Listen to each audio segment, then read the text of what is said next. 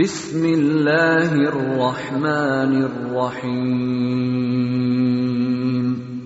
ரப்பி ஷ்ரஹ் லீ ஸத்ரி வயஸ்ஸிர் லீ அம்ரி வஹ்லுல் உக்ததம் மின் லிசானி யஃப்கஹு கௌலி. வரஹ்மத்துல்லாஹி வபரகாத்துஹு. அல்ஹம்துலில்லாஹி ரப்பில் ஆலமீன். அஸ்ஸலாத்து வஸ்ஸலாமு அலா அஷ்ரஃபில் அன்பியாஇ வல் முர்சலீன் வ அலா ஆலிஹி வ ஸஹ்பிஹி அஜ்மஈன் வ மன் தபிஅஹும் பி இஹ்சானின் இலா யௌமிddin. அம்மா பஅத். ஃபகத் قال الله تعالى في محكم تنزيله العظيم أعوذ بالله من الشيطان الرجيم وأما من خاف مقام ربه ونهى النفس عن الهوى فإن الجنة هي المأوى. அன்பிற்குரிய எல்லாம் வல்ல அல்லாஹ் சுப்ஹானஹு வ தஆலாவுடைய நல்லடியார்களே, அல்லாஹ்வுடைய மாபெரும் கிருபையினால் இவ்வாறு ஏற்பாடு செய்யப்பட்ட சிறப்பு தர்பியா நிகழ்ச்சியிலே நாம் எல்லாம் இங்கு ஒன்று கூடியிருக்கின்றோம். இதில் இந்த முதல் அமர்வு இப்பொழுது ஆரம்பமாக இருக்கிறது. இதிலே அல்லாஹ்வுக்கு முழுமையாக கட்டுப்படுதல் அப்படின்னா என்ன, அல்லாஹ்வுக்கு முழுமையாக கட்டுப்படுதலிலிருந்து நம்மை தடுக்கக்கூடிய காரணிகள் எவை என்ற சில அடிப்படைகளை நாம் பார்க்க இருக்கின்றோம். முதல்ல நம்ம அறிமுகம் பண்ணிவிட்டு சென்ற நமது சகோதரர் சொன்னார், இது பயான் மாதிரி இருக்கக்கூடாது, வகுப்பு மாதிரி இருக்கக்கூடாது. அப்ப ரெண்டுக்கும் நடுவில் எப்படி நடக்கணும் அப்படின்ட்டு இன்ஷா அல்லாஹ் நிகழ்ச்சி முடியும் போது நம்ம ஒரு முடிவு வந்துடலாம் இன்ஷா அல்லாஹ். ஆனா நிச்சயமா ஒரு பயான் மாதிரி இல்லாம இந்த நிகழ்ச்சியில சில விஷயங்களை நான் பேசிட்டு நடுவில் கொஞ்சம் கேள்வி எல்லாம் கேட்பேன். அப்ப கேள்வி கேட்டா நீங்க என்ன செய்யணும்? இப்பயுமே பேச சொல்ல மாட்டேங்கிறீங்க. கேள்வியை கவனமா கேட்கணும். கரெக்ட். ஆமா, கேள்வி கேட்டா என்ன சொல்லணும்? கொஞ்சம் சத்தமா சொல்லுங்க. பதில் சொல்லணும். கேள்வி கேட்டா என்ன சொல்லணுங்கிறதே சத்தமா சொல்ல மாட்டேங்கிறாங்க. பதில் சொல்லணும். இப்ப யார்ட்டையாவது கேள்வி கேட்டு பதில் சொல்லலன்னு வைங்க, குறைஞ்சபட்சம் என்ன செய்யணும்? என்ன கேள்வி கேட்டேன்னு திரும்பி சொல்லணும். ஓகே, புரிஞ்சுதானே சொன்னது? ஒரு ஆள்கிட்ட இப்ப கேள்வி கேட்கிற, பதில் தெரியலன்னு வச்சுக்கணும் ஒரு பேச்சுக்கு. அப்ப என்ன செய்யணும்? பதில் தெரியல, ஆனா நீங்க கேட்ட கேள்வி இதுதான் நம்ம கரெக்டா கேள்வி சொல்லிடணும். கேள்வி சொல்லலன்னா என்ன அர்த்தம்? என்ன நடக்குதே தெரியலன்னு அர்த்தம். கரெக்ட் தானே? இன்ஷா அல்லாஹ் தஆலா இந்த முதல் அமர்விலே அல்லாஹ் ரப்புல் ஆலமீன் திருக்குர்ஆனிலே மூமின்களிடம் சொல்லி காட்டுகின்றான், உதுகுலு ஃபிஸ்ஸில்மி காஃபா, இஸ்லாத்திலே முழுமையாக நுழைந்து விடுங்கள். இந்த வசனத்தை பத்தி கொஞ்சம் விளக்கத்தை பின்னாடி பார்ப்போம் நம்ம. அப்ப முழுமையாக அல்லாஹ்வுக்கு கட்டுப்பட்டு நடத்தல் என்பது ஒரு மூமியினுடைய அடிப்படை பண்பாக இருக்கிறது. ஒரு இடத்துல ஒரு நிகழ்ச்சி நடைபெறுகிறது, முஸ்லீம் அல்லாத சகோதரருடைய நிகழ்ச்சி. அதுல கேட்கிறாங்க ஒரு கேள்வி, இஸ்லாம்னா என்ன அப்படின்னு. இஸ்லாம்னா என்ன? நம்மை படைத்த இறைவன் ஒருவன் என்பதை உணர்ந்து விளங்கி மன திருப்தியோடு அந்த இறைவனுக்கு கட்டுப்பட்டு நடத்தல். அப்படின்னா என்ன அர்த்தம்? ஒருவனுக்கு இறைவன் இருக்கு அப்படின்னு தெரியுது, அதுக்குள்ள ஆதாரம் எல்லாம் இருக்கிறது. இப்படி நிறைய பேர் இருக்கிறாங்க உலகத்தில். சில பேர் இருக்கிறாங்க இறைவன் இருக்கிறான் என்று நம்புகிறார்கள், ஒரு இறைவன் என்றும் நம்புகிறார்கள். ஆனா என்ன செய்ய மாட்டாங்க? அது என்னை கட்டுப்படுத்தக்கூடாது, நான் கொஞ்சம் ஃப்ரீயா என்னுடைய இஷ்டத்துக்கு செயல்படணும். அது என்ன இறைவன் ஒரு கட்டளை இடுது, நம்ம ஃபாலோ பண்றது, அது பொருத்தம் இல்லையே, ஏன் அப்படி செய்யணும்? இப்படி சில பேர் கேட்பாங்க. அப்ப என்ன அங்க மிஸ் ஆகுது? ஒருவன் இருக்கிறான் இறைவன் என்ற அறிவு அங்க இல்லாம போகுதா, இல்ல வேற என்ன மிஸ் ஆகுது? அவனுக்கு முழுமையா கட்டுப்படணும் என்பது மிஸ் ஆகுது. சரி, இப்ப இறைவனுக்கு கட்டுப்படாமல் இருக்கக்கூடிய மக்கள் யாராக இருந்தாலும் பெரும்பாலும் அவர்கள் இறைவனுக்கு கட்டுப்படாமல் போனதற்கு அடிப்படை காரணம் என்ன அப்படின்னு பாத்தீங்கன்னா, என் மனசுக்கு அது பிடிக்கல, எனக்கு அது திருப்தியாக இல்லை, ஆகவே எனக்கு எது திருப்தியோ அதை நான் பின்பற்றுவேன் அப்படி சொல்வதை பார்க்கிறோம். இதே மாதிரி இன்னொரு சகோதரனோடு ஒரு பேச்சு, ஒரு உரையாடல் நடைபெறுகிறது. அவர் சொல்றார், இஸ்லாம் நல்ல மார்க்கம், இஸ்லாத்துடைய சட்டத்திட்டங்கள்லாம் சிறப்பா இருக்குது, அதனால நான் ஓரளவுக்கு இஸ்லாத்தை தான் பின்பற்றிக்கிட்டு இருக்கிறேன் அப்படின்றாரு. அப்படின்னா என்ன அர்த்தம்? இஸ்லாத்தில் அவருக்கு எதெல்லாம் பிடிக்குதோ அதெல்லாம் பின்பற்றாரு. அது ஒரு 90% இருக்குதான். எது 90%? இஸ்லாத்தினுடைய 90% விஷயத்தை அவர் பின்பற்றதுக்கு ரெடி. ஆனா ஒரு 10% எனக்கு இஷ்டம் இல்ல, அதனால பின்பற்றல அப்படின்னு சொல்றாரு. இப்படி சொன்னா அவரு இஸ்லாத்தை ஏற்றுக்கொண்ட ஒரு மனிதனாக கருதப்படுமா? கருதப்படுமா? ஆமா இல்லன்னு சொல்லுங்க. இல்ல. ஏன் அப்படி கருதப்படாது? ஏனென்றால் இஸ்லாத்திலிருந்து எவ்வளவு அவர் பின்பற்றினார் முக்கியம் இல்ல, இஸ்லாத்திலிருந்து எவ்வளத்தையும் எதற்காக பின்பற்றினார் என்பது முக்கியம். இஸ்லாத்துல 90% அவர் ஏன் பின்பற்றினாரு? ஏன்னா 90% அவருக்கு பிடிச்சிருக்கு, இல்ல பிடிச்சிருக்கு, பயனுள்ளதோ பிடிச்சிருக்கோம். எனக்கு இந்த 90% ஓகே, அவருக்கு பிடிச்ச 90% பின்பற்றார். அதே இது மிச்ச 10% பின்பற்றல. ஏன் பின்பற்றல? அது எனக்கு பிடிக்கல. அப்ப எதை பின்பற்ற வேண்டும் அப்படிங்கறத எந்த அளவுகோலை வைத்து முடிவு செய்யறார் அவரு? தன் நப்சுக்கு என்ன பிடிச்சிருக்குங்கிறது அளவுகோல் இல்லாம அல்லாஹ்வுக்கு என்ன பிடிச்சிருக்குங்கிறது அளவுகோல் இல்ல. நல்ல டிஃபரன்ஸ் புரியுதா அவங்களுக்கு? அல்லாஹ்வுக்கு என்ன பிடிச்சிருக்குதோ அதை நான் பின்பற்றுவேன் அப்படிங்கிறது அளவுகோலா இருந்தா முஸ்லீம். எனக்கு என்ன பிடிச்சிருக்கோ அதுல அல்லாஹ் என்னெல்லாம் சொன்னானோ அதை நான் பின்பற்றுவேன்னு சொன்னா என்னது? அது அல்லாஹ், அதாவது அல்லாஹ்வுக்கு கட்டுப்பட்டவன் ஒரு முஸ்லீம் என்று சொல்லக்கூடிய அந்த வட்டத்துக்குள்ள என்ன செய்ய மாட்டான், வராம போயிருவான் என்பதை புரிந்து கொள்ள வேண்டும். இது ஒரு அடிப்படையான செய்தி. திருக்குர்ஆன்ல உள்ள வசனங்களை எல்லாம் பார்த்தோம்னு சொன்னா பல இடங்கள் அல்லாஹ் ரப்பல் ஆலமீன் நீங்கள் உங்களது மனோ இச்சையை பின்பற்றாதீர்கள். மனோ இச்சையை அரபியில் என்ன சொல்லுவாங்க? ஹவா. அப்ப மனோ இச்சையை பின்பற்றினால் அது என்ன செய்யும்? உங்களை வழிகட்டில் விட்டுவிடும். எந்த அளவுக்கு அல்லாஹ் சொல்லி காட்டுகின்றான் என்று சொன்னால் பலித்தபா அல்லதீன வலமு அஹ்வாஅஹும் பிகைரி ஹக் பிகைரி இல்ம். பலித்தபா அல்லதீன வலமு அஹ்வாஅஹும் பிகைரி இல்ம். அநீதி இழைக்கக்கூடியவர்கள், அநியாயக்காரர்கள் எந்த அறிவும் இல்லாமல் தங்களது மனோ இச்சையை பின்பற்றுகிறார்கள். அப்ப மனோ இச்சையை பின்பற்றக்கூடிய மக்களை அல்லாஹ் இங்கே குறிப்பிடுறான். குறிப்பிட்டு அல்லாஹ் என்ன சொல்றான் பாருங்க, மை யஹ்தி மன் அதல்லல்லாஹ். ரொம்ப ஸ்ட்ராங்கான வார்த்தை இது. அல்லாஹ் வழி கெடுத்தவனை எவன் நேர்வழியில் செலுத்த முடியும்? இது ஸ்ட்ராங்கான வார்த்தை இல்லையா? சொல்லுங்க, ஸ்ட்ராங்கா இல்லையா? பயங்கர ஸ்ட்ராங். அல்லாஹ் என்ன சொல்றான்? அல்லாஹ் ஒருத்தனை வழி கெடுத்துட்டான்னு வைங்க, அதுக்கு மேல ஏதாவது இருக்குதா? ஒண்ணுமே கிடையாது. அதை யாராவது நேர்வழியில் செலுத்த முடியுமா? முடியாது. அல்லாஹ் வழி கெடுத்தவன் என்று இந்த இடத்துல யார சொல்றான்? அல்லாஹ் யார் தங்கள் மனோ இச்சையை பின்பற்றுகிறார்கள். மனோ இச்சையை பின்பற்றி போனா, என் மனசுக்கு இஷ்டம் என்று போனால் மிகப்பெரிய வழிகேடு. அதே சமயத்தில் அல்லாஹ் அடுத்த வசனத்தை சொல்லி காட்டுகின்றான், எல்லா மனிதர்களுக்கும் அல்லாஹ் ஒரு இயல்பா நம்ம மனசாட்சின்னு சொல்லலாம், ஃபித்ரா என்று ஒன்றை வைத்திருக்கிறான்.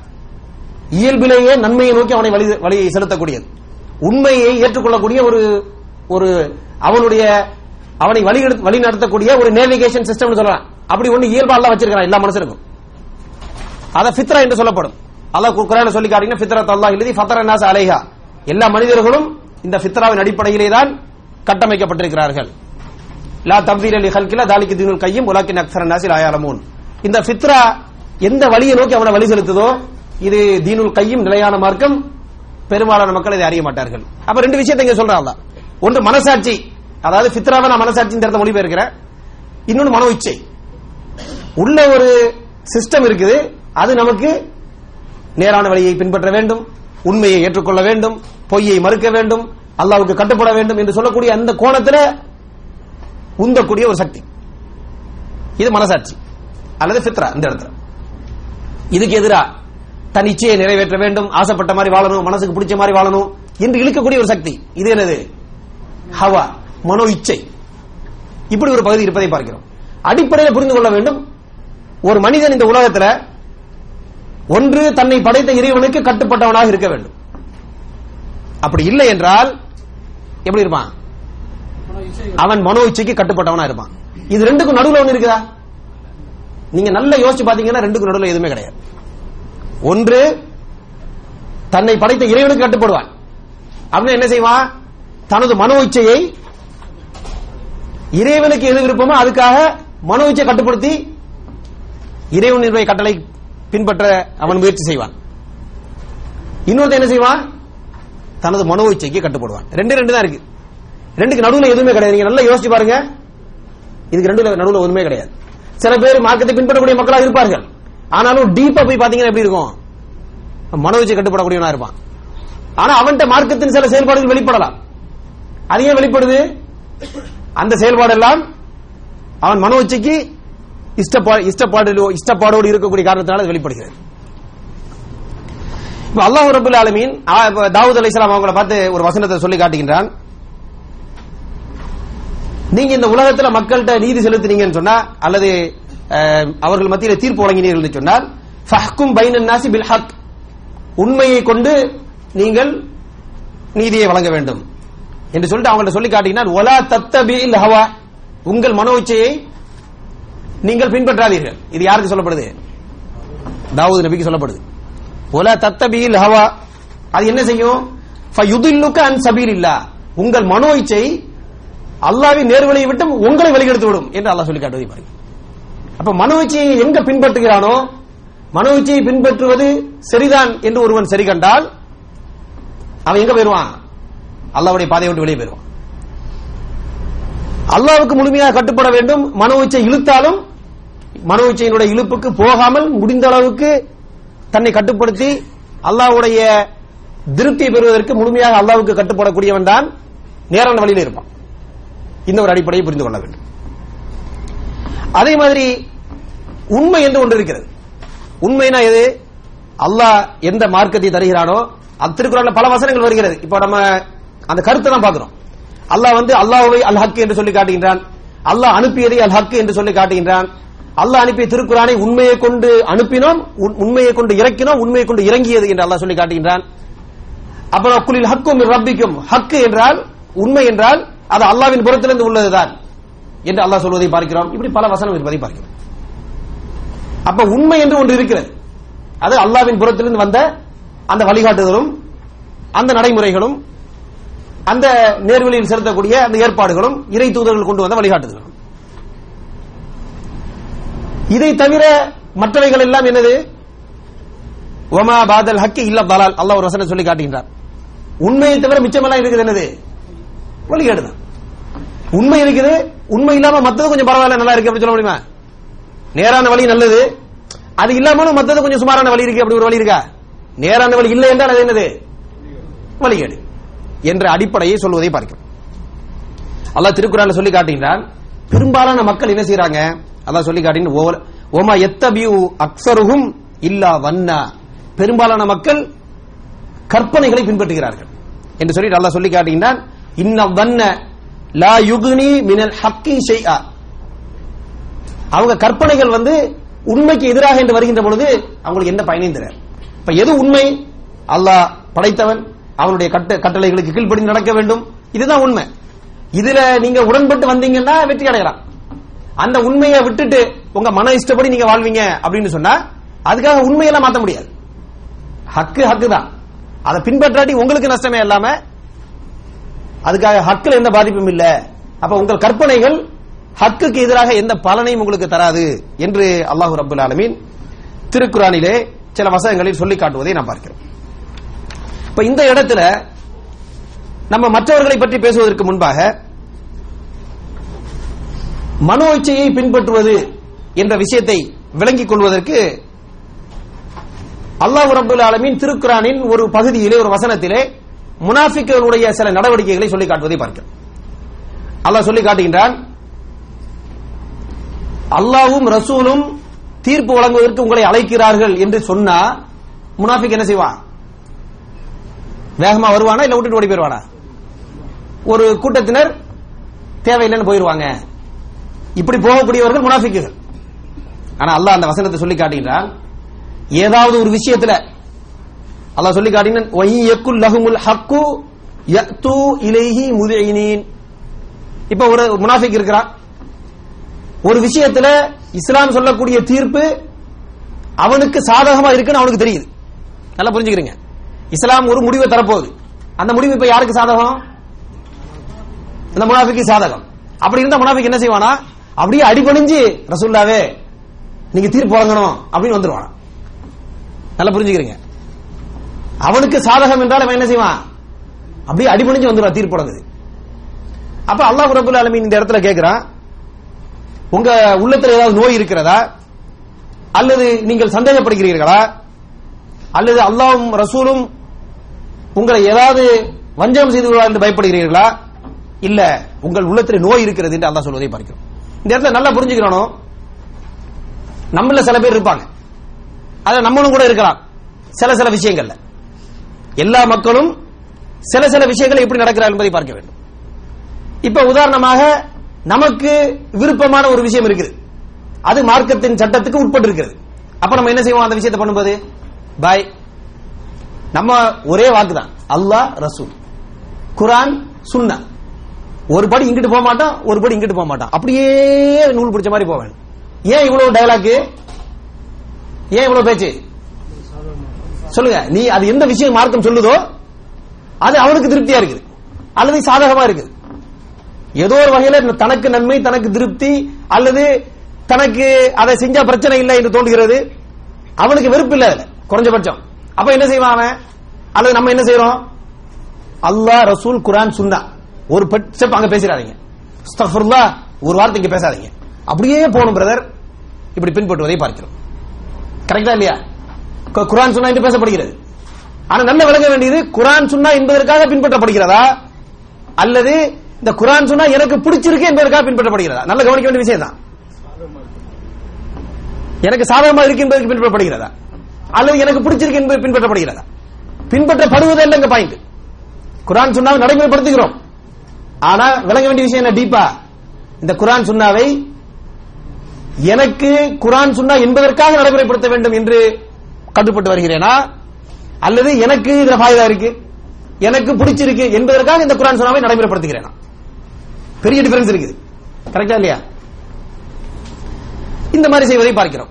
இதே பிரதர், இதே சகோதரன் நாளைக்கு ஒரு பிசினஸ் ஒரு ஏற்பாடு செய்ய முயற்சி பண்றாரு, அல்லது ஏதோ ஒரு கொஞ்சம் சந்தேகத்துக்கிடமா, டவுட்ஃபுல்லா, ஒரு திருப்தி இல்லாத ஒரு சில வேலைகளை செய்வதற்கு முயற்சி செய்யறார்.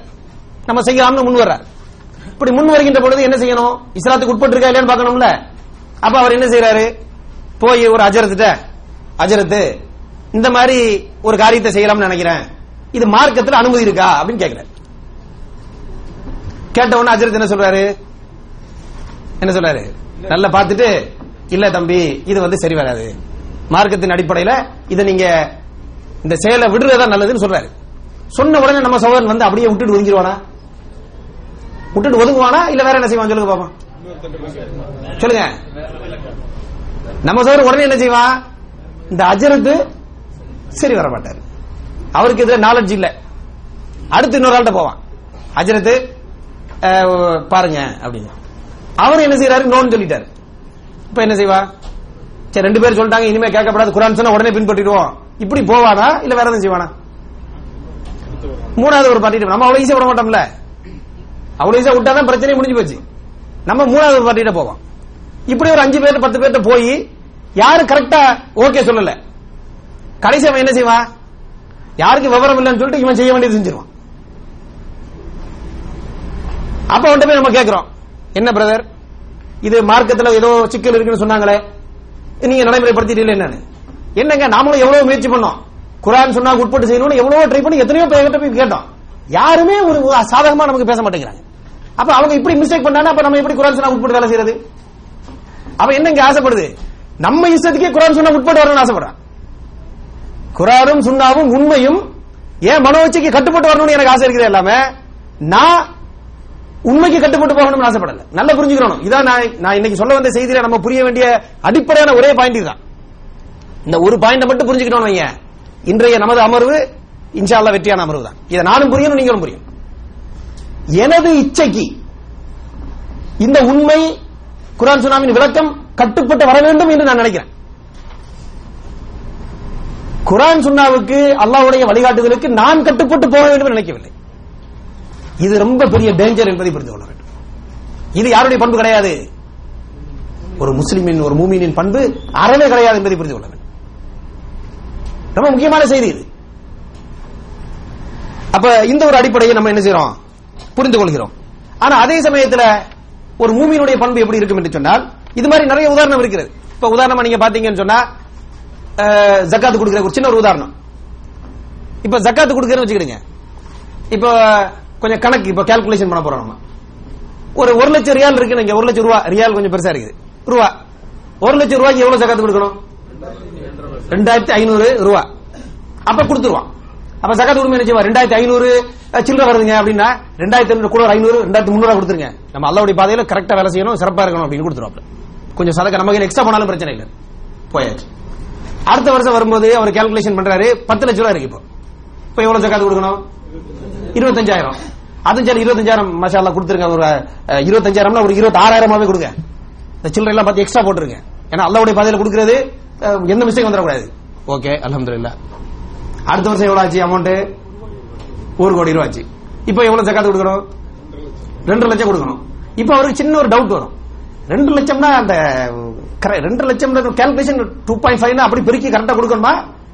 அது என்ன கொஞ்சம் விளக்கம் என்னன்னு கொஞ்சம் பார்க்கணுமே அப்படின்னு ஒரு சின்ன மனசுல யோசிப்பான். அப்ப ஒரு சில பேர்ட்ட கேப்ப, அஜரத் இந்த 2% சொல்றாங்களே அது எப்படி இந்த 2.5 அப்படி பெருக்கி வர்றத அப்படி கொடுத்துடணுமா கொஞ்சம் கேட்பான். ஆமாண்டா, இவர் என்ன ஒரு டவுட். சரி 2 லட்சம், சரி அல்லாஹ்வுடைய பேர்ல கொடுப்போம்னு கரெக்டா கொடுத்துருவாங்க. அடுத்த வருஷம் எவ்வளவு ஆச்சு? 10 கோடி ரூபாய் ஆச்சு. இப்ப எவ்வளவு ஆச்சு அமௌண்ட்? 25 லட்சம். இப்ப மனசு என்ன செய்யும்? ஜக்காத்து கொடுக்கணும் என்னங்க அர்த்தம்? அல்லாஹ்வுடைய பாதையில நம்ம நல்ல பரக்கத்தா செலவழிக்கணும் அர்த்தம். அதுக்கு அப்படியே பெருக்கி கொடுக்கணும் அப்படி கிடையாது. இப்ப நம்ம கொடுக்குற ஜக்காத்தை வச்சுதான் அல்லாஹ் உலகத்துல எல்லாத்தையும் ரிஸ்க் கொடுத்துருக்கானா என்ன? அல்லாஹ் ரிஸாக், அவன் சொல்ற ரிஸ்க் கொடுக்குற ஏன் பொறுப்புன்னு. இப்ப நம்ம பொறுப்புனா அஸ்தக்ஃபிருல்லாஹ் எவ்வளவு பெரிய தப்பு அது. புது புது விளக்கம்லாம் வரும். அஸ்தக்ஃபிருல்லாஹ் அப்படி இல்ல. என்ன அது என்ன சொல்ல வராங்க? ஜக்காத்துனா ஒரு பரக்கத்தா மக்களுக்கு, நம்ம ஏழைகள் இருக்காங்க, நம்மளை சுத்தி உள்ள மக்களை நம்ம கவனிக்க வேண்டியிருக்கு, உங்களை சுத்தி உள்ள மக்களை நீங்க கவனிக்க வேண்டியிருக்குது, அது நம்ம கொடுக்கணும் ஒரு அமௌண்ட். அப்ப அக்கௌண்ட் என்ன சொல்லப்பல ஒரு 3 லட்சமா பார்த்து கொடுத்துருங்க, எனக்கு 25, அதெல்லாம் 3 லட்சம் கரெக்ட் தான் முடிஞ்சது. அதுக்கு மேல எவ்வளவு வந்தாலும் அவர் எதை தாண்ட மாட்டாரு? 3 லட்சம் தாண்ட மாட்டாரு. இப்ப என்ன விஷயம் சொன்னா 2 லட்சத்தை நடைமுறைப்படுத்தினாரே, 2 லட்சம் சக்காத்து கொடுத்தாருல, அதை ஏன் கொடுத்தாரு சொல்லுங்க பாப்போம். ஏன் கொடுத்தாருன்னா அவர் மனசு லிமிட் எது? அவருடைய ஹவா ஒரு லிமிட் வச்சிருக்கு. என்ன லிமிட் அது? 3 லட்சம். 3 லட்சத்துக்கு உள்ள இருக்கிற வரைக்கும் அவர் எதை பின்பற்றாரு? Quran Sunnah correct calculation correct நடைமுறைப்படுத்தியாச்சு. ஏன் இது? என்ன இந்த கம்ப்யூட்டர் ப்ரோக்ராம் எழுதுவாங்கல்ல, முதல்ல கால்குலேட் ஜகாத் ஃபைல் பண்ணியாச்சு, செக் எகெயின்ஸ்ட் எதுக்கு ஹவா, மனசு எவ்வளவு சொல்லுது? 3 லட்சம். 3 லட்சம் கம்மியா இருக்கா? ஆமா, அப்ப ஃபுல்லா கொடுத்துருங்க, குர்ஆன் சொன்னா கரெக்டா பின்பற்றுங்க. இப்ப எவ்வளவு? 25 லட்சம். சரி, ஹவா எவ்வளவு சொல்லுது? 3 லட்சம். சரி, அப்ப 25 லட்சம் கேன்சல், 3 லட்சம் மேக்ஸிமம் கொடுத்துட்டு ஒதுங்கிரு. அப்ப ஜகாத்தை கொடுக்கிறாரு, நடைமுறைப்படுத்துகிறார். கணக்கு கம்மியா இருக்கும்போது மிக துல்லியமா கணக்கு கொடுத்தார், ஜகாத்து கொடுத்தார். ஆனா இவ்வளவு காலமா ஒரு ஜகாத்து கொடுத்தது எதுக்கு உட்பட்டு கொடுத்திருக்காரு? தன் மனோ இச்சை எந்த லிமிட் வச்சிருக்கிறதோ அதுக்கு உட்பட்டு தான் கொடுத்திருக்கிறார். எல்லாம அல்லாஹ் எந்த லிமிட் வச்சா அந்த லிமிட் கொடுக்கல. இதாங்க பழக வேண்டிய பாயிண்ட். ஜகாத்து கொடுக்கிறாரா இல்லையான்றது ஒரு பகுதி, ஆனா டீப்பா போக வேண்டிய பகுதி என்ன? நம்ம என்னை பத்தி நான் கேள்வி கேட்கணும், உங்களை நீங்க கேள்வி கேட்கணும். என்ன செய்யணும்? வெளியில இருந்து பார்த்தா எனக்கு தெரியும் நீங்க ஜகாத்து கொடுக்கிறதா, நீங்க பாத்தீங்கன்னா என்னை பாப்பீங்க நான் ஜகாத்து கொடுக்கிறதா. ஒரு ஜகாத்து ஒரு உதாரணத்துக்கு. ஆனா ஆள் மனசுல என்னுடைய லிமிடேஷன் எது? அல்லாஹ்வும் ரசூலும் போட்ட லிமிடேஷனா அல்லது என் ஹவா எனக்கு போட்ட லிமிடேஷனா? என் ஹமாவுடைய லிமிடேஷன் என்று சொன்னால், அன்புக்குரியவர்களே, சொல்லுவது கஷ்டமான விஷயமா இருந்தாலும் இங்க யதார்த்தத்தில் நம்ம எதை பின்பற்றிட்டு இருக்கோம்? அல்லாஹ்வுக்கும் ரசூலுக்கும் கட்டுப்படல, மாறாக ஹவாவுக்கு கட்டுப்படுறோம் என்பதை புரிந்து கொள்ள வேண்டும். இது மாதிரி ஒரு விஷயத்தை நீங்க யோசிச்சு பாத்தீங்கன்னு சொன்னா ஒருத்தனுக்கும் ஒரு இடத்துல சிக்கல் இருக்கும். சில பேருக்கு பைசால பிரச்சனை இருக்காது, அவன் குர்ஆன் சொன்னா கரெக்டா இருப்பான் பைசால, அவனுக்கு வேற எங்க பிரச்சனை இருக்கும், வேற இடத்துல அவன் அக்செப்ட் பண்ண மாட்டான். சில பேர் தொழுகை நோன்பு ஜக்காத்து பெர்ஃபெக்ட்டா இருப்பாங்க, ஆனா தொழில் துறையில போனீங்கன்னா பல வகையான மீறல்கள் இருக்கும். நம்ம போய் கேட்ட என்ன சொல்லுவாங்க? இதான் சிஸ்டம் கரெக்ட், இது இஸ்லாம் சொல்லுது, அது கரெக்ட் இல்ல, அது திருப்தி இல்ல, இந்த காலத்துக்கு பொருத்தம் இல்ல, இப்படி சொன்னார்கள் என்று சொன்னால் அது எவ்வளவு பெரிய தாடி வச்சிருந்தாலும், தவஜ்ஜுதுல இருந்து எல்லா வக்த தொழுதாலும் அடிப்படையில் எங்க மிஸ்ஸிங் ஆகுது? முழுமையா என் ரப்புடைய கட்டளைக்கு நான் கட்டுப்படுறேன்னு ஒரு துண்டு இருக்கு பாத்தீங்களா, அது மிஸ்ஸிங் ஆகுது அன்புக்குரிய சகோதரர்களே. அது சாதாரண மிஸ்ஸிங் இல்ல, இது ரொம்ப டேஞ்சர். இதே சமயத்தில் நம்ம விளக்க வேண்டிய ஒரு பகுதி என்னவென்று சொன்னால், அல்லாஹ்வுக்கு கட்டுப்படுவது என்று சொன்னால் பெர்ஃபெக்ட்டா செயல்படுறது அப்படின்னு நான் சொல்ல வரல. இந்த இடத்துல தவறு நடக்கின்ற பொழுது சுட்டி காட்டினால், பிரதர் தவறு தான் இது, அல்லாஹ்வுடைய கட்டளை தான் கரெக்ட், அதுக்கு தான் நம்ம செய்யணும், கொஞ்சம் மிஸ்டேக் ஆகுது, நான் தப்பு பண்றேன் என்ற கோணத்துல பாவ மன்னிப்பு கேட்டு தப்பு பண்ணி அப்படி இப்படி போனா அல்லாஹ் போதுமானவனா இருக்கான். அதனால அப்படி செஞ்சுட்டு போங்கன்னு சொல்ல வரல, மிஸ்டேக் விடுவோம் நம்ம. ஆனா எதை ஒத்துக்கொள்ள முடியாது? இதை சரி என்று சொல்ல முடியாது. இஸ்லாம் சொல்லக்கூடிய அந்த அடிப்படை அது ஒர்க் அவுட் ஆகாது தம்பி, அது கரெக்ட் வராது, நம்ம இப்படித்தான் நடக்க வேண்டி இருக்குது, இதுதான் சரி அப்படின்னு சொன்னீங்கன்னு சொன்னா என்னது மிகப்பெரிய டேஞ்சர். அது தவறு விடுவது மனிதனுடைய இயல்பு. மனிதன் மிஸ்டேக் விடுவான். ஆதம் அலைஹிஸ்ஸலாம் காலத்திலிருந்து இதான் பிரச்சனை. எது தவறு விடுவதுதான் பிரச்சனை என்பதை புரிந்து கொள்ள வேண்டும். அப்ப இது ஒரு முக்கியமான அம்சம். அதாவது குர்ஆன்ல வந்து ஒரு வசனத்தில் அல்லாஹ் ரப்பல் ஆலமீன் ரொம்ப அழகா சொல்லி காட்டுகின்றான். அல்லாஹ் ரப்பல் ஆலமீன் சொல்லி காட்டுகின்றான், உண்மை வருகின்ற பொழுது வக்ஸருஹும் லில் ஹக்கி காரிஹூன், பெரும்பாலான மக்கள் உண்மையை வெறுக்கக்கூடிய மக்களா இருக்கிறாங்க. அல்லாஹ்விலிருந்து உண்மையான கட்டளைகள் வருகின்ற பொழுது வெறுக்கிறாங்க. அல்லாஹ் சொல்லி காட்டுகின்றான், இந்த வசனத்தை உண்மையிலே பாருங்க. வலவி தபஅல் ஹக்கு அஹ்வாஅஹும், உண்மை அவர்கள் மனோ இச்சையை பின்பற்றினால். எதை பின்பற்றணும்? எதை பின்பற்றணும்? யதார்த்தத்தில் எதை பின்பற்ற வேண்டும்? மனோ இச்சை, உண்மையை பின்பற்ற வேண்டும். அல்லாஹ் சொல்ற உண்மை மனோ இச்சையை பின்பற்றினால் எப்படி நடக்கும்? அல்லாஹ் சொல்லி காட்டுகிறார், லஃபஸதத்தி ஸமாவாத்து வல் அர்து வமன் ஃபீஹின்ன, வானம் பூமி அதில் இருக்கக்கூடிய அனைவரும் ஃபஸாதில் ஆழ்ந்து விடுவார்கள். இன்னைக்கு கொஞ்சம் வெளியில பொலிட்டிக்ஸ்ல போய் பாருங்க, நம்ம நாட்டு பொலிட்டிக்ஸ் இருக்குது. என்ன செய்யப்படுகிறது? அவர்களுக்கு என்ன மன இச்சையோ அதுக்கு தோறா எதை வளைக்கிறாங்க? உண்மையை வளைக்கிறார்கள். அவங்க வரலாறு, அவனுக்கு எப்படி வரலாறு எழுத வேண்டுமோ மனசுல ஒரு கற்பனையான வரலாறு, அதுக்கு தோறா என்ன செய்யறாங்க? இருக்கக்கூடிய உண்மையான வரலாறு அவன் வசதி திரிக்கிறான். அவனுக்கு இப்ப தாஜ்மஹால கோயில்னு சொல்லணும்னு சொன்னா அதுக்கு தோற அவன் வரலாறு செட் பண்றான். அட உண்மை என்ன? உண்மையில யதார்த்தத்துல ஒரு உண்மை ஒண்ணு இருக்குல்ல, உண்மையிலேயே யாரு கட்டினா ஒண்ணு இருக்குல்ல, அது என்னன்னு பாக்கணும்ல. இதை பத்தி யாருக்குமே கவலை கிடையாது. அவர் என்ன செய்கிறார்கள்? தங்கள் மனோ இச்சைக்கு என்ன வேணுமோ அதுக்கு தோற சேர்த்துக்கிடுவாங்க. இதே சமயத்தில் இன்னொரு விஷயத்தை நீங்க கவனிக்கணும். ஒருவேளைக்கு ஏதாவது சில உண்மை அவங்க மனோ இச்சை ஆசைப்படுவதற்கு பொருத்தமா இருந்தா என்ன செய்வாங்க? நாங்க உண்மையிலே பெர்ஃபெக்ட் உண்மை தான் பேசுவோம். இங்க பாருங்க, கூகுள்ல செக் பண்ணுங்க, இங்க பாருங்க, அங்க பாருங்க, எல்லாம் பாருங்க, உண்மையோ 100% உண்மை அப்படின்னு சொல்லுவார்கள். ஏன்? இந்த உண்மை இப்ப என்ன செய்யுது? அவங்களுக்கு சாதாரணமா இருக்குது. சாதாரண இல்லைன்னு என்ன சொல்லுவாங்க? இதுதாங்க உண்மை, அதெல்லாம் தவறுங்க அப்படின்னு அவனுக்கு மனோ இச்சைக்கு எதை கட்டுப்படுத்த முயற்சி செய்கிறார்கள்? உண்மையை கட்டுப்படுத்த முயற்சி. இதான் இன்னைக்கு உள்ள, கொஞ்சம் டீப்பா யோசிச்சு பாருங்க, இதுதான் நடக்குது. நம்ம மொத்த அரசியல் என்ன நடக்குது? இப்போ உண்மையை அஹ்வாவுக்கு கட்டுப்படுத்துகிறார். அல்லாஹ் சொல்ற அப்படி நடந்தா என்ன நடக்கும்? லஃபஸதத்தி ஸமாவாத்து வல் அர்து வமன் ஃபீஹின்ன, வானம் பூமி அதில் இருக்கக்கூடிய மக்கள் எல்லாம் என்ன ஆகும்? குழப்பத்தில் ஆழ்ந்து விடுவார்கள். இன்னைக்கு என்ன குழப்பம்? ஏற்பட்ட குழப்பம் என்ன காரணம்? உண்மையை பின்பற்ற வேண்டும், உண்மை மனோ இச்சையை பின்பற்றக்கூடாது. அல்லாஹ் ரொம்ப டீப்பான வசனம் இது. இந்த ஒரு வசனத்தை மட்டும் கொஞ்சம் ரொம்ப ஆழமா உட்கார்ந்து யோசிச்சோம்னு சொன்னா சுப்ஹானல்லாஹ், பெரிய பெரிய சில அற்புதமான கருத்துக்களை நம்ம மனசுல எடுத்துக்கொள்ளலாம். இப்ப நேரம் பத்தாதுங்கிறதுனால நம்ம ரொம்ப டீட்டெயிலா அதை பேசல. இது ஒரு முக்கியமான விஷயம். இன்னொரு அடிப்படை பாருங்க, இன்றைக்கு உலகத்துல அல்லாஹ்வுக்கு கட்டுப்பட வேண்டும் என்று வாழ்கிறார்கள் முஸ்லிம்கள். மேற்கத்திய நாடுகள் அவங்களுடைய சிந்தனை என்ன? மனிதன் எப்படிப்பட்டவன்? சுதந்திரமானவன். மனிதன் சுதந்திரமானவன். ஆகவே அவன் என்ன செய்யணும்? எந்த கட்டுப்பாடுகளையும் வரக்கூடாது. அவன் மனசுல என்ன ஆசையோ அதை அவன் பின்பற்ற வேண்டும், மனசுக்கு பிடிச்ச மாதிரி வாழணும் என்ற கருத்தை வலியுறுத்துகிறார். உண்மையா இல்லையா? இன்னைக்கு மேலை நாட்டில் என்ன செய்யறாங்க? நீங்க உங்க மனசுக்கு பிடிச்ச மாதிரி சந்தோஷமா வாழுங்க. நம்ம மனசு என்ன ஆசைப்படுதோ அதுபடி சந்தோஷமா இருக்கணும், ஆசைப்பட்டதை செய்யணும், திருப்தியா வாழணும். ஆனா வேற எந்த கட்டுப்பாட்டுக்குள்ளே வரக்கூடாது. ஒருவன் தனது மனோ இச்சையை பின்பற்றினால், மனோ இச்சையை பின்பற்றக்கூடியவனை எல்லாம் தாங்கள் சொல்லக்கூடிய கருத்தை பின்பற்ற வைக்கக்கூடிய டெக்னிக் யாருக்கு தெரியும்? அங்க இருக்கக்கூடிய ஆட்சியாளர்களுக்கு தெரியும், பொறுப்பாளருக்கு தெரியும். நீங்க மனோ இச்சை நீங்க பின்பற்றினீங்கன்னு சொன்னா உங்களை அவர்கள் ஆசைப்பட்டது மாதிரி பின்பற்ற வைக்கலாம். அவன் நினைச்ச மாதிரி ஃபேஷன் கொண்டு வருவான், நீங்க அதுக்கெல்லாம் சேர்ந்து ஆடுவீங்க. ஆனா உங்கள்கிட்ட என்ன சொல்லுவான்? சார் நீங்க மனோ இச்சை மட்டும் பின்பற்றுங்க. கரெக்டா? இதே சமயத்தில் முஸ்லீம்கள் என்றால் அவர்களுக்கு உடன்படாது. முஸ்லீம்கள் என்றால் அவர்கள் வெறுக்கிறார்கள். ஏன் வெறுக்கிறாங்க? என்ன காரணம் என்று சொன்னால், முஸ்லீம் எதை செஞ்சாலும் அவன் எதுக்கு செய்யறான்? உதாரணமா நீங்க பாத்தீங்கன்னா, ஒரு மேலை நாட்டில் நம்ம சகோதரன் ஒருத்தர் நடந்து போய்கிட்டு இருக்கான், தாடி வச்சிருக்கான்னு வைங்க. ஒருத்தர் வந்து கேட்கிறாரு, பிரதர் நீங்க ஏன் தாடி வச்சிருக்கீங்க? அவன் சொல்றான், this is my latest fashion, I like this style அப்படின்னு என்ன சொல்லுவான்? நம்பர் 1, இப்படி தாடியில 100 அரை அடி கீழே வை, சூப்பர் சொல்லிட்டு போயிருவான். ஏன் அவன் சூப்பர் சொல்லுவான்? அவன் தனது மனோ இச்சையை பின்பற்றுகிறான். அப்ப அவனை என்ன செய்ய? அவனை தாடி வைக்க முடியும், தாடியை மலிக்க முடியும், தலைமுடிய தாடியில தலைமுடி என்ன வேணா செய்வான். ஏன்னா நீ ஏன் கண்ட்ரோல் இருக்க அவனுக்கு தெரியும். ஆனா முஸ்லீம் என்ன பிரச்சனை? முஸ்லீம் என்ன சொல்லுவான்? பிரதர் இதான் எங்களுடைய இறைவனின் கட்டளை, நபியின் வழி, ஆகவே பின்பற்றுகிறேன். அப்ப சொல்லுவான், no no no not acceptable. ஏன்? உன்னைய நான் ஒண்ணு செய்ய முடியாது. ஏன் உன்னைய நான் வழி எடுக்க முடியாது? நீ யாரு கட்டுப்பட்டு இருக்கிற? ரப்புக்கு கட்டுப்பட்டு, உண்மை கட்டுப்பட்டு இருக்கிற ரப்புக்கு கட்டுப்பட்டு இருக்க. அப்ப ரப்புக்கு கட்டுப்பட்டு இருந்தா யாரும் உங்களை கட்டுப்படுத்த முடியாது. யதார்த்தத்தில் நல்ல விளங்கிக்கிறோம். ரப்புக்கு கட்டுப்பட்டவனை எவனும் கட்டுப்படுத்த முடியாது. அது அவங்களுக்கு நல்லா தெரிஞ்சதுனாலதான் முஸ்லீம்கள் அவன் டென்ஷன் ஆகுறான். இது ஹரே கிருஷ்ணான்னு பாடிட்டு போனாலும் சரி, அவனுக்கு பிரச்சனை இல்லை. இப்ப உதாரணமா மத்த மதத்தில் உள்ளவங்க எடுத்துக்கிறீங்க. அவன் சொல்ற ஒரு மீட்டிங் அரசியல் நடந்துட்டு இருக்குது, அன்னைக்கு சர்ச்சுக்கு போகணும்னு வைங்க. அவன் சொல்றான், சார் என்ன சர்ச்சுக்கு போகலையா? No church I can go later, no problem.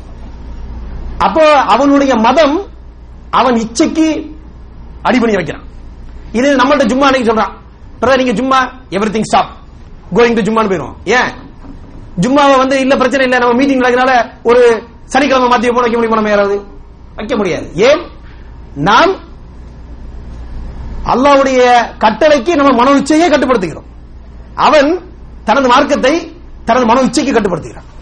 அப்ப மார்க்கத்தை பின்பற்றுங்களா இல்லையான்னு அவனுக்கு பிரச்சனை இல்ல. அவனுக்கு என்ன பிரச்சனை?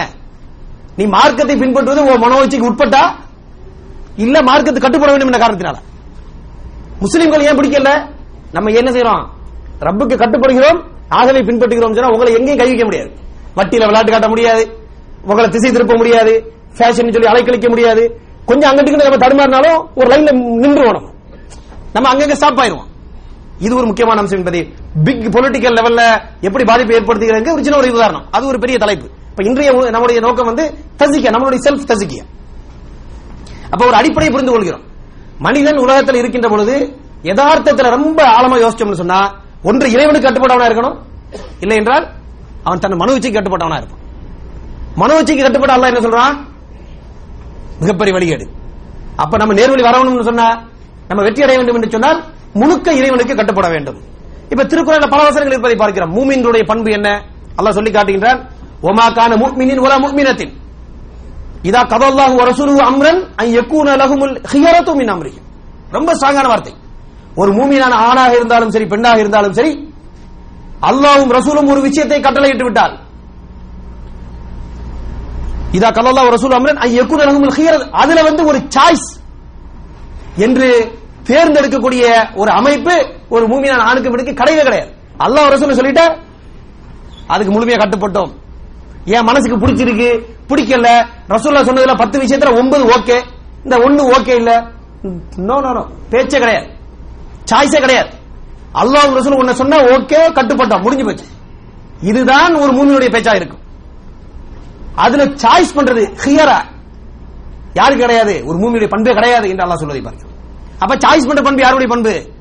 முன்னாடி இன்னொரு வசனத்தை பார்த்தோம், முனாஃபிக்குடைய பண்பு, அல்லது தனது மன இச்சையை பின்பற்றக்கூடிய பண்பு என்பதை புரிந்து கொள்கிறோம். இது ஒரு பகுதி. அடுத்து நீங்க பாத்தீங்கன்னு சொன்னா, டைம் எவ்வளவு இருக்கு? ஓகே, இன்னொரு முக்கியமான ஒரு பகுதியில அதை கொஞ்சம் பார்த்துருவோம் இன்ஷா அல்லாஹ், ரைட்டா? அடுத்த ஒரு பகுதி என்னவென்று சொன்னால், அல்லாஹ் ரப்புல் ஆலமீன் திருக்குரானிலே நம்மை பார்த்து ஒரு விஷயத்தை சொல்லி காட்டுகிறார். அது என்னன்னு சொன்னா, யா அய்யுஹல்லதீன ஆமனு உதுகுலு ஃபிஸ்ஸில்மி காஃபா, ஈமான் கொண்ட விசுவாசிகளே நீங்கள் இஸ்லாத்தில், சில்ம் என்ற வார்த்தை பயன்படுத்தப்படுகிறது, அது பல விளக்கம் சொல்கிறார்கள். நம்ம சிம்பிளா இஸ்லாம் என்று எடுத்துக்கொள்ளலாம். இஸ்லாத்திலே முழுமையாக நுழைந்து விடுங்கள் என்று சொல்லிட்டு அல்லாஹ் சொல்லி காட்டுகின்றான். வலா தத்தபிஉ குதுவாத்தி ஷைத்தான், ஷைத்தானின் அடிச்சுவடுகளை பின்பற்றாதீர்கள். இன்னஹு லக்கும் அதுவும் முபீன், ஷைத்தான் என்ன செய்வான்? உங்களுடைய பகிரங்க விரோதி என்று அல்லாஹ் சொல்வதை பார்க்கிறோம். இப்ப இந்த ஷைத்தானை பத்தி நம்ம கொஞ்சம் தெரிஞ்சுக்கிறோம். ஷைத்தான் என்ன செய்வான்? மனோ இச்சை நம்மளை வழிகெடுக்கக்கூடிய விஷயம் என்று பார்த்தோம். ஷைத்தான் என்ன செய்வான்? அசிங்கமான செயல்பாடுகளை மனசுக்கு அலங்காரமா காட்டுவான். இச்சையை ஈர்த்து நம்மளை திசை திருப்பக்கூடிய அழகான வேலையை யார் செய்வா? ஷைத்தான் செய்வான் என்பதை புரிந்து கொள்ள வேண்டும். இப்ப ஷைத்தானை பொறுத்த வரைக்கும் நம்ம என்ன புரிந்து கொள்ள வேண்டும் என்று சொன்னால், முதலாக அல்லாஹ் ரப்புல் ஆலமீன் ஆதம் அலைஹிஸ்ஸலாம் அவர்களை படைத்து அவர்களையும் அவர்களது மனைவியையும் சொர்க்கத்தில் வாழ வைக்கிறான். அப்ப என்ன சொல்றான் அல்லாஹ்? நீங்க சந்தோஷமா அங்க இருங்க, விரும்பின மாதிரி உணவை உள்ளுங்கள், வலா தக்ரபா ஹாதிஹி ஷஜரத, நீங்கள் இந்த ஒரு மரத்திட்ட மட்டும் போகாதீங்க. அந்த சொர்க்கத்தில் உதாரணத்துக்கு நீங்க பாத்தீங்கன்னா எவ்வளவு மரம் இருக்கும்? ஒரு அப்ராக்சிமேட்டா ஒரு 10-20 மரம் இருக்குமா, இல்ல மில்லியன் கணக்கான மரம் இருக்குமா? எவ்வளவு கணக்கு வழக்கு இல்லாம இருக்கும் மரம். அப்ப அவ்வளவு மரத்துல எந்த மரத்துக்கு போவாதான்னு சொன்ன மரத்தை தேடி கண்டுபிடிச்சி மிஸ்டேக் பண்றதே கஷ்டம். கரெக்ட் தானே இல்லையா? அப்ப அனுமதிக்கப்பட்டது எவ்வளவு இருக்குது. அப்ப ஷைத்தான் இவ்வளவு பிரச்சனைக்கு மத்தியில தொடர்ந்து தனது வஸ்வாசி செய்வதன் மூலமாக அல்லாஹ் ஷைத்தானுடைய டெக்னிக்கை எடுத்து சொல்லி காட்டுகின்றான். இவங்களை அவன் கன்வின்ஸ் பண்ணி அந்த குறிப்பிட்ட மரத்துல போய் சாப்பிட வைக்கிறான். அப்ப எவ்வளவு கஷ்டமான வேலை ஷைத்தான் வேலை. கஷ்டமா ஈஸியா ஷைத்தானுடைய வேலை கஷ்டம். இருந்தாலும் தொடர்ந்து விடாமுயற்சி செய்து கொஞ்சம் கொஞ்சமா படிப்படியா ஷைத்தான் என்ன செய்யறான், அவர்களை ஏமாத்தி அந்த மிஸ்டேக் பண்ண வைக்கிறான். ஷைத்தான் விளங்கிக்கிறோம். ஷைத்தான் என்ன செய்ய மாட்டான், தடாரடியா ஒண்ணு ஏமாத்த மாட்டான். அப்படியே இழுத்துட்டு போயிடுவான் அவங்களை. ஒரு லிமிட்டை தாண்ட பிறகு நம்ம என்ன செய்ய மாட்டோம், நம்ம எப்படி இந்த ரூட்டுக்கு வந்தோம்னே தெரியாது, அப்படி அழகா கொண்டு போயிருவோம். அதனாலதான் என்ன சொல்லப்படுகிறது, ஷைத்தானின் அடிச்சுவட்டை பின்பற்றாதீர்கள். ஷைத்தானை பின்பற்றாதுன்னு பேசல, அவன் ஸ்டெப்புக்கே போவார் என்று சொல்லப்படுவதை பார்க்கிறோம். இந்த வரலாற்றில் என்ன சொல்லப்படுகிறது, அவன் ஆதம் அலைஹிஸ்ஸலாத்திட்ட லேசா வஸ்வாஸ் போடுறான். நீங்க எல்லாம் மலக்காயி பெர்மனண்டா வாழணும், அப்படி ஒரு சூழல் தான் இந்த மரத்தில் உள்ள கனியை சுவைச்சா வரும், அப்படி ஆயிடக்கூடாதுன்னு அல்லாஹ் உங்களுக்கு தடுத்திருக்கான். இப்படி ஒரு பிட் வைக்கிறான். அப்ப டெஃபினட்டா முதல்ல ஆதம் அலைஹிஸ்ஸலாம் என்ன பண்ணிருப்பாங்க, ஷைத்தான் போன்னு சொல்லி இருக்கணும். கொஞ்ச நாள் போக போக போக என்னாச்சு, ஒருவேளை கரெக்டா இருக்குமோ அப்படி ஃபீல் பண்ண மாதிரி ஆக்கி விட்டான். அப்புறம் அவன் என்ன செய்யறான், ஷைத்தான் காசமகுமா ரெண்டு பேர்ட்டையும் சத்தியம் செய்யறான். சத்தியமா நம்புங்க, இன்னி லக்குமா லமினன் நாசிஹீன், உண்மையிலேயே உங்க நல்லதுக்கு தான் நான் சொல்றேன். யார் சொல்றா இத? ஷைத்தான். ஆதம் அலைஹிஸ்ஸலாத்தையும் ஹவ்வா அலைஹிஸ்ஸலாம் சத்தியம் விட்டு சொல்றான், நம்புங்க ப்ளீஸ், நான் ஷைத்தானா இருந்தாலும் உங்க நல்லதுக்கு நான் பேசுறேன், நல்லா கவனிச்சுக்கிறீங்க, உங்க நன்மைக்காக தான் என்னுடைய பேச்செல்லாம், ப்ளீஸ் என்னை நம்புங்க. இப்படி தொடர்ந்து பேசி அவர் கன்வின்ஸ் பண்றான். அதே மாதிரி இன்னொரு சொல்ல தல்லாஹுமா பி குரூர், படிப்படியா ஏமாத்தி கொண்டு போறான், மொத்தமா ஏமாத்த மாட்டான். அதே மாதிரி இப்படிப்பட்ட முறையில் ஏமாத்தி ஏமாத்தி சாப்பிட வச்சிடறான், தப்பு செய்யறான். இப்ப இந்த இடத்துல நல்லா யோசிச்சு பாத்தீங்கன்னு சொன்னா, ஆதம் அலைஹிஸ்ஸலாம் மிஸ்டேக் பண்றாங்க, ஷைத்தான் என்ன செய்யறான், மிஸ்டேக் பண்றான். அல்லாஹ்வுக்கு கட்டுப்படுவது என்பதை எப்படி புரிஞ்சுக்கிறேன்னு பாருங்க. ஆதம் அலைஹிஸ்ஸலாம் என்ன செய்யறாங்க, தவறு செஞ்சாங்களா இல்லையா? சரி, ஆமா இல்லன்னு சொல்லுங்க. ஆமா. ஷைத்தான் தவறு செஞ்சானா இல்லையா? தவறு செஞ்சான். இப்ப ரெண்டு பேர் தவறு செய்யறாங்க. ரெண்டு பேர் தவறு செஞ்சாலும் இந்த ரெண்டு பேருடைய நடவடிக்கை பாருங்க, கம்ப்ளீட்டா வித்தியாசமா நடைபெறுகிறாங்க. அதாவது ஷைத்தான் தனது மனோ இச்சைப்படி தனது தவறை நியாயப்படுத்தினான். நல்லா விளங்கிறோம். ஷைத்தான் அவனது மனோ இச்சைப்படி அவனது தவறை நியாயப்படுத்தினான். ஆதம் அலைஹிஸ்ஸலாம் தனது தவறை உணர்ந்து மன்னிப்பு கேட்டு அல்லாஹ்வுடைய கட்டளைக்கு கீழ்ப்படிவேன் என்று அல்லாஹ்வுடைய கட்டளை கீழ்ப்படித்து வந்தார்கள். ஆதம் அலைஹிஸ்ஸலாம் என்ன செய்றாங்க, உண்மையிலே ஆதம் அலைஹிஸ்ஸலாத்தை வழி கெடுத்தது யாரு? ஷைத்தான். அப்ப ஆதம் அலைஹிஸ்ஸலாம் யதார்த்தமா என்ன சொல்லி இருக்கலாம், யா அல்லாஹ் நான் பாட்டுக்கு அல்ஹம்துலில்லாஹ் என் வேலையை பார்த்துட்டு இருந்தேன், இந்த வீணா போன ஷைத்தான் என்னை கெடுத்துட்டான், இப்படி சொன்னா நியாயமா நியாயம் இல்லையா சொல்லுங்க. நியாயமா நியாயம் இல்லையா? நியாயம் தான். ஆனா ஆதம் அலைஹிஸ்ஸலாம் அப்படி சொல்லவே இல்லை பாருங்க அன்புக்குரிய சகோதரர்.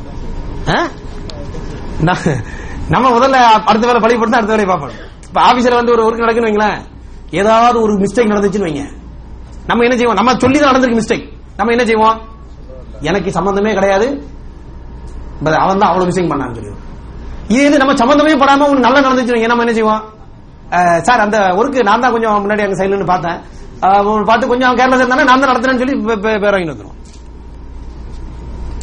நான் குறிப்பிட்ட எந்த ஆபீஸையும் பத்தி பேசல, பொதுவாக உள்ள விஷயத்தை பேசிக்கிட்டு இருக்கேன். எல்லா இடத்துலயும் தான் நடப்பு. ஆதம் அலைஹிஸ்ஸலாம் சொல்றாங்க, ரப்பனா வலம்னா அன்ஃபுஸனா, நாங்க அநீதி செஞ்சோம், ரப்பனா வலம்னா அன்ஃபுஸனா வ இல்லம் தக்ஃபிர் லனா வ தர்ஹம்னா, நீ எங்களை மன்னிச்சு எங்களுக்கு கிருபை செய்யவில்லை என்று சொன்னால் லனகுனன்ன மினல் காசிரீன், நாங்க நஷ்டவாளிகளாக ஆகி விடுவோம். ஒரு சின்ன துண்டு கூட என்ன சொல்லல, இந்த வீணா போன ஷைத்தான் அவன் சும்மா இருந்து நான் பாட்டுக்கு இருந்திருப்பேன், கெடுத்துட்டானேன்னு பேசவே இல்லை ஆதம் அலைஹிஸ்ஸலாம். ஈவன் தான் சொல்லி இருந்தா நியாயம் தான் ஒரு வகையில பார்த்தோம்னா. இதே இதுல ஷைத்தான் என்ன தெரியுமா சொன்னா, நீ ஏன் வணங்கல ஆதம, அப்ப அவன் ஷைத்தான் என்ன சொல்றான், கலக்குத்தனி மின்னாரின் கலக்குத்தகு மின் தீன், என்னை நீ நெருப்புல படைச்ச, நீ இது ஷைத்தான் லாஜிக். அவர் எப்படி படைச்ச, மண்ணுல படைச்ச, ஆனா ஹைரும் மின்ஹு, அவரோட நான் சிறந்தவன், அப்படி நான் சிறந்து இருக்கும் போது நீ சொல்லுது நான் அப்படி கேட்க முடியும், சிறந்தவன் நான் இருக்கேன் அப்படின்னு ஷைத்தான் லாஜிக். அப்ப ஷைத்தான் அல்லாஹ்ட்ட போய் சொல்றா, ஃபபிமா அகுவைத்தனி, நீ யாரை கொண்டு என்னை வழிகெடுத்தியோ, எப்படி அல்லாஹ்வை வேற குறை சொல்றான், ஆதம் வச்சு நீ வழிகெடுத்துட்ட அப்படி. அப்ப இது ஷைத்தானுடைய லாஜிக், நல்லா விளங்கிக்கிறோம். இப்ப இந்த இடத்துல நான் சொல்ல வேண்டிய அடிப்படையான ஒரு செய்தி என்னவென்று சொன்னால், ஷைத்தான் ஸ்டெப் பை ஸ்டெப்பா வழிகெடுப்பான்.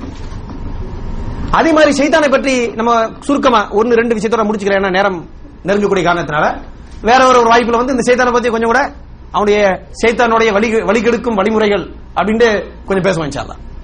இப்ப இந்த இடத்துல சைத்தான் என்ன செய்யறான்? சைத்தான் வந்து நேரடியா வந்து சைத்தான் வழி எடுக்க மாட்டான். அதே மாதிரி சைத்தானுக்கு வழிகெடுக்கும் அதிகாரம் கிடையாது.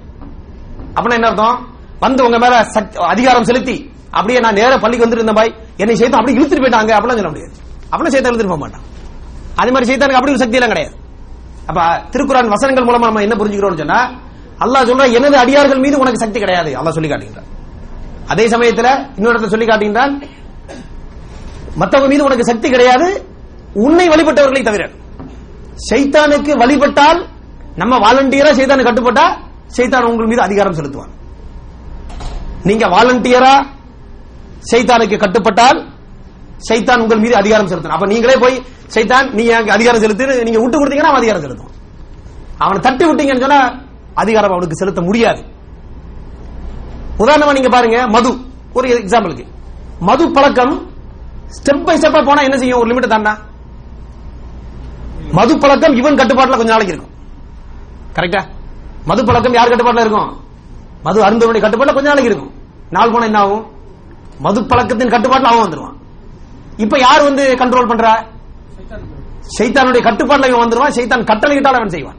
அதனால அல்லாஹ் குர்ஆன்ல சொல்லி காட்டுகின்றான், சைத்தானுக்கு கட்டளை இடக்கூடிய அதிகாரம் இல்லாட்டி கூட சைத்தானை பத்தி அல்லாஹ் என்ன சொல்றான்? யஅமுரு பில் ஃபஹ்ஷாய் வல் முன்கர், அவன் மானக்கேடான விஷயத்தை கொண்டும் பாவமான காரியத்தை விட்டு கொண்டும் கட்டளை இடுவான். இவன் பின்பற்றுவான். எப்போ நீங்க எனக்கு கட்டளை இடுங்க நான் பின்பற்றுறேன் கட்டுப்பட்டு போனீங்கன்னு வைங்க, அவன் கட்டளை இடுவான். தட்டி விட்டா, இப்ப உதாரணமா நீங்க பாருங்க, இப்ப நம்மகிட்ட பல பேர் இருக்கக்கூடிய பிரச்சனை என்ன? நம்ம மாஷா அல்லாஹ் மொபைல் போன் எல்லார் கையில இருக்குது, இது பெருசா இருக்குது. என்ன செய்வாங்க எல்லாரும்? அப்படி பார்த்துக்கிட்டே இருக்கும்போது சைத்தான் என்ன செய்வான்? லைசா மனோ வச்சு என்ன செய்யும்? கொஞ்சம் லைட்டா அங்கிட்டு இங்கிட்டு எங்கேயாவது இழுத்துட்டு போயிடும். அப்படி போனா என்ன ஆகும்? கொஞ்சம் இதை பார்ப்பான், கொஞ்சம் அதை பார்ப்பான், கொஞ்சம் அதை பார்ப்பான், கொஞ்சம் இதை பார்ப்பான், கொஞ்சம் அதை பார்ப்பான்.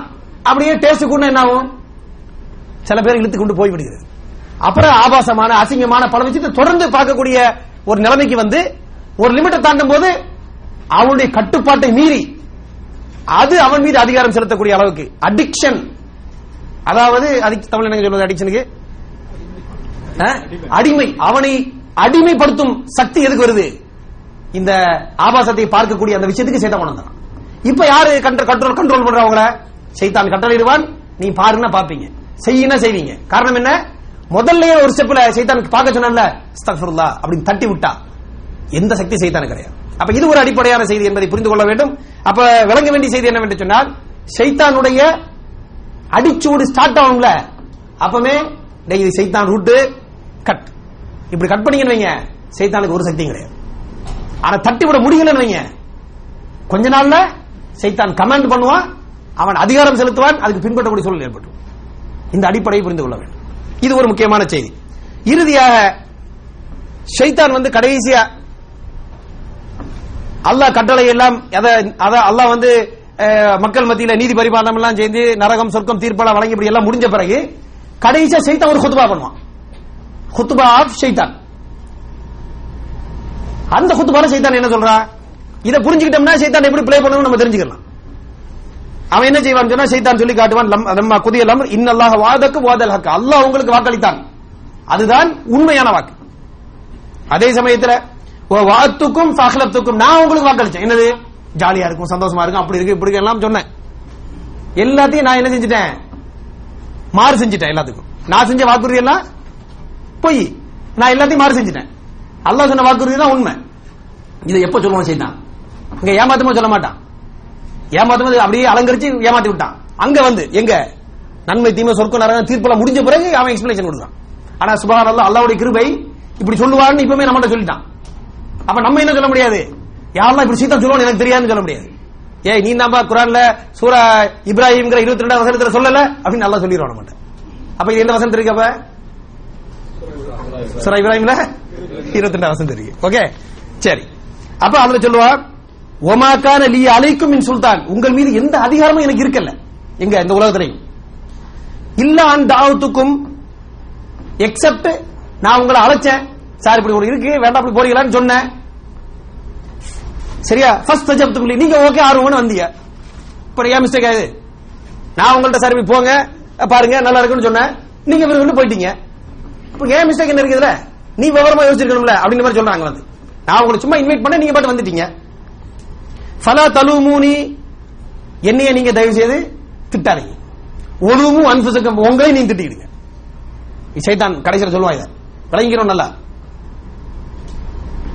ஒமா அனபி முஸ்ரிஹிக்கும் ஒமா அன்தும் பி முஸ்ரிஹி, நான் உங்களுக்கு எந்த ஹெல்ப்பும் பண்ண முடியாது, நீங்களும் எனக்கு எந்த ஹெல்ப்பும் பண்ண முடியாது. இன்னி கஃபர்து பிமா அஷ்ரக்துமூனி மின் கபுல், நீங்க எந்த விஷயத்திலேனா என்னை வச்சு நீங்க நிராகரிச்சீங்களோ அதையெல்லாம் நான் நிராகரிச்சிட்டேன். சரியா சொல்லிட்டு அல்லாஹ் சொல்ற, இன்னல் ஸாலிமீன லஹும் அதாபுன் அலீம், யார் அநீதி இழைக்கக்கூடியவர்களோ அநியாயக்காரர்களோ அவர்களுக்கு நோவினை தரும் வேதனை உண்டு அப்படின்னு சொல்லி கடைசி ஃபத்வா கொடுத்து முடிச்சிருவான் சைத்தான். நம்ம நல்லா விளங்கிக் கொள்ள வேண்டும். இந்த உலகத்துல இப்ப நம்ம இன்னைக்கு பார்த்த இந்த உரையில சம்மரி என்ன? இந்த உலகத்துல மனிதன் அல்லாஹ்வுக்கு கட்டுப்பட்டவனா இருப்பான், இல்லை என்றால் தன் மனோ இச்சைக்கு கட்டுப்பட்டவனா இருப்பான். மனோ இச்சைக்கு கட்டுப்படுதல் என்பதை கொஞ்சம் நுணுக்கமா எப்படி விளங்குறதுன்னு சொன்னா, சில சமயம் நம்ம நிறைய விஷயங்கள் செய்வோம், மார்க்க விஷயங்கள், அல்லாஹ்வுடைய செயல்கள், சட்டங்கள், இவைகள் எல்லாம். கேள்வி என்ன கேட்கணும்? இவைகளை எல்லாம் நீங்கள் ஏன் பின்பற்றுகிறீர்கள்? இவைகளை எல்லாம் அல்லாஹ்வும் ரசூலும் சொன்னார்கள், அல்லாஹ்வுடைய கட்டளை என்ற அந்த காரணத்திற்காக பின்பற்றுகிறீர்களா? இல்லை, இவைகள் எல்லாம் உங்களது மனோ இச்சைக்கு ஒத்து போகிறது, பரவாயில்லை, திருப்தியா இருக்கு எனக்கு அப்படிங்கிறக்கா பின்பற்றுறீங்களா? ஏனென்றால் பலர் என்ன செய்கிறோம், நமக்கு இஷ்டப்பட்டதை எல்லாம் பின்பற்றோம், கஷ்டமானதை எல்லாம் பொருத்தமில்லைன்னு விட்டுரும்.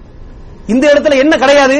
முழுமையான சப்மிஷன், முழுமையாக அல்லாஹ்வுக்கு சரண்டர் ஆகிறது, அல்லாஹ்விடம் முழுமையாக சரணடைவது என்பது என்ன இல்ல, நடைபெறாமல் போய்விடுகிறது.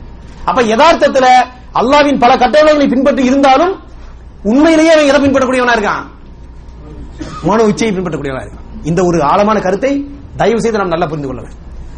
இந்த மனோ இச்சையை அழகுபடுத்தி அலங்கரித்து வழிகெடுக்கக்கூடிய இன்னொரு முக்கியமான பார்ட்டி யாரு? ஷைத்தான். அல்லாஹ் ஷைத்தானை எப்படி அறிமுகப்படுத்துறான்? இன்ன ஷைத்தானுக்கும் அதுவும் ஃபத்தஹிது அதுவா, ஷைத்தான் உங்களது எதிரி, ஆகவே அவனை எதிரியாவே நீ எடுத்துக்கிறீங்க. அப்ப யாரு ஷைத்தான் என்ன செஞ்ச கூடாது? கொஞ்சம் டீசெண்டா வரான், டீசெண்டா பேசுறான், ஃப்ரெண்ட் பிடிச்சிடக்கூடாது. ஆல்வேஸ் ஷைத்தான் இப்படிதான், ஷைத்தான் சொன்னாலும் எதிரி, நீ வெளியே நில்லு என்று தான் ஷைத்தானை பழக வேண்டும். ஷைத்தான் படிப்படியா வழிகெடுப்பான், தொடர்ந்து வேலை செய்வான். நம்ம ஷைத்தானுடைய முதல் ஸ்டெப்பை ஈஸியா தட்டி விட முடியும், ரெண்டாவது ஸ்டெப் போன கஷ்டம், மூணாவது ஸ்டெப் போன ரொம்ப கஷ்டம், ஒரு பல ஸ்டெப் போயிட்டீங்கன்னு சொன்னா ஷைத்தான் அதிகாரம் செலுத்தி கட்டளையிடுவான், பின்பற்றக்கூடிய நிலைமை. அப்ப முதல் ஸ்டெப்ல தட்டி விடக்கூடிய அந்த பண்பாட்டை நாம் பழக வேண்டும். அந்த ஷைத்தான் என்ன செய்யறான்? சொல்லி காட்டுறான், எனக்கு சக்தி இல்ல, நான் சும்மா ரிக்வெஸ்ட் பண்ண நீங்க வந்துட்டீங்க என்று சொல்லி விடுவான். ஆகவே நம்ம என்ன செய்யணும்? முதல் ஸ்டெப்லயே இன்ஷா அல்லாஹ் ஒரு உறுதியோடு அல்லாஹ் கட்டுப்படுகிறோம் என்ற அந்த நம்பிக்கையோடு தட்டி விட்டு பழக வேண்டும். பழகுனா இன்ஷா அல்லாஹ் ஈஸி தான். அது ஷைத்தான் முயற்சி பண்ணிட்டே தான் இருப்பான்.